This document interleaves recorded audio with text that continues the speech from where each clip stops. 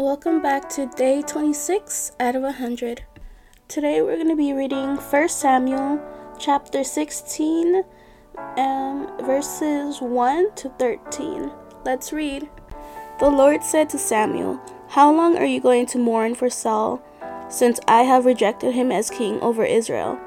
Fill your horn with oil and go. I am sending you to Jesse of Bethlehem, because I have selected a king from his sons."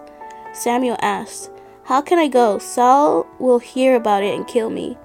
The Lord answered, "Take a young cow with you and say, 'I have come to sacrifice to the Lord.'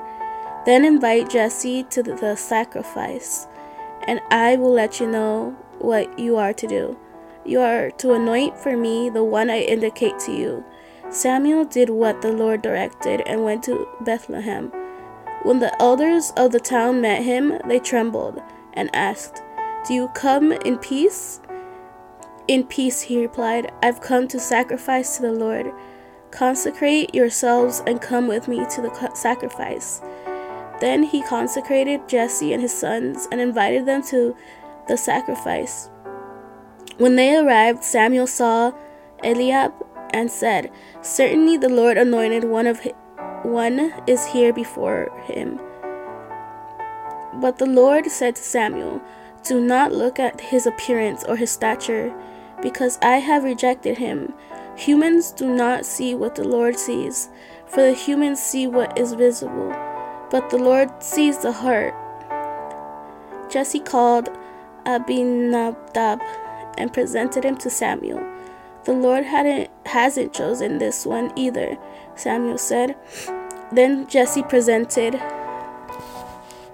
Shammah, but Samuel said, "The Lord hasn't chosen this one either." After Jesse presented 7 of his sons to him, Samuel told Jesse, "The Lord hasn't chosen any one of these." Samuel asked, "Are these all the sons you have?" "But there is still the youngest," he answered. "But right now he is tending the sheep." Samuel told Jesse, "Send for him. We won't sit down to eat until he gets here." So Jesse sent for him. He had beautiful eyes and a healthy, handsome appearance. Then the Lord said, "Anoint him, for he is the one." So Samuel took the horn of oil and anointed him in the presence of his brothers. And the Spirit of the Lord came powerfully on David from that day forward. Then Samuel set out and went to Ramah. Thank you for joining me today. See you tomorrow for day 27. Have a good day, night, or evening. Bye.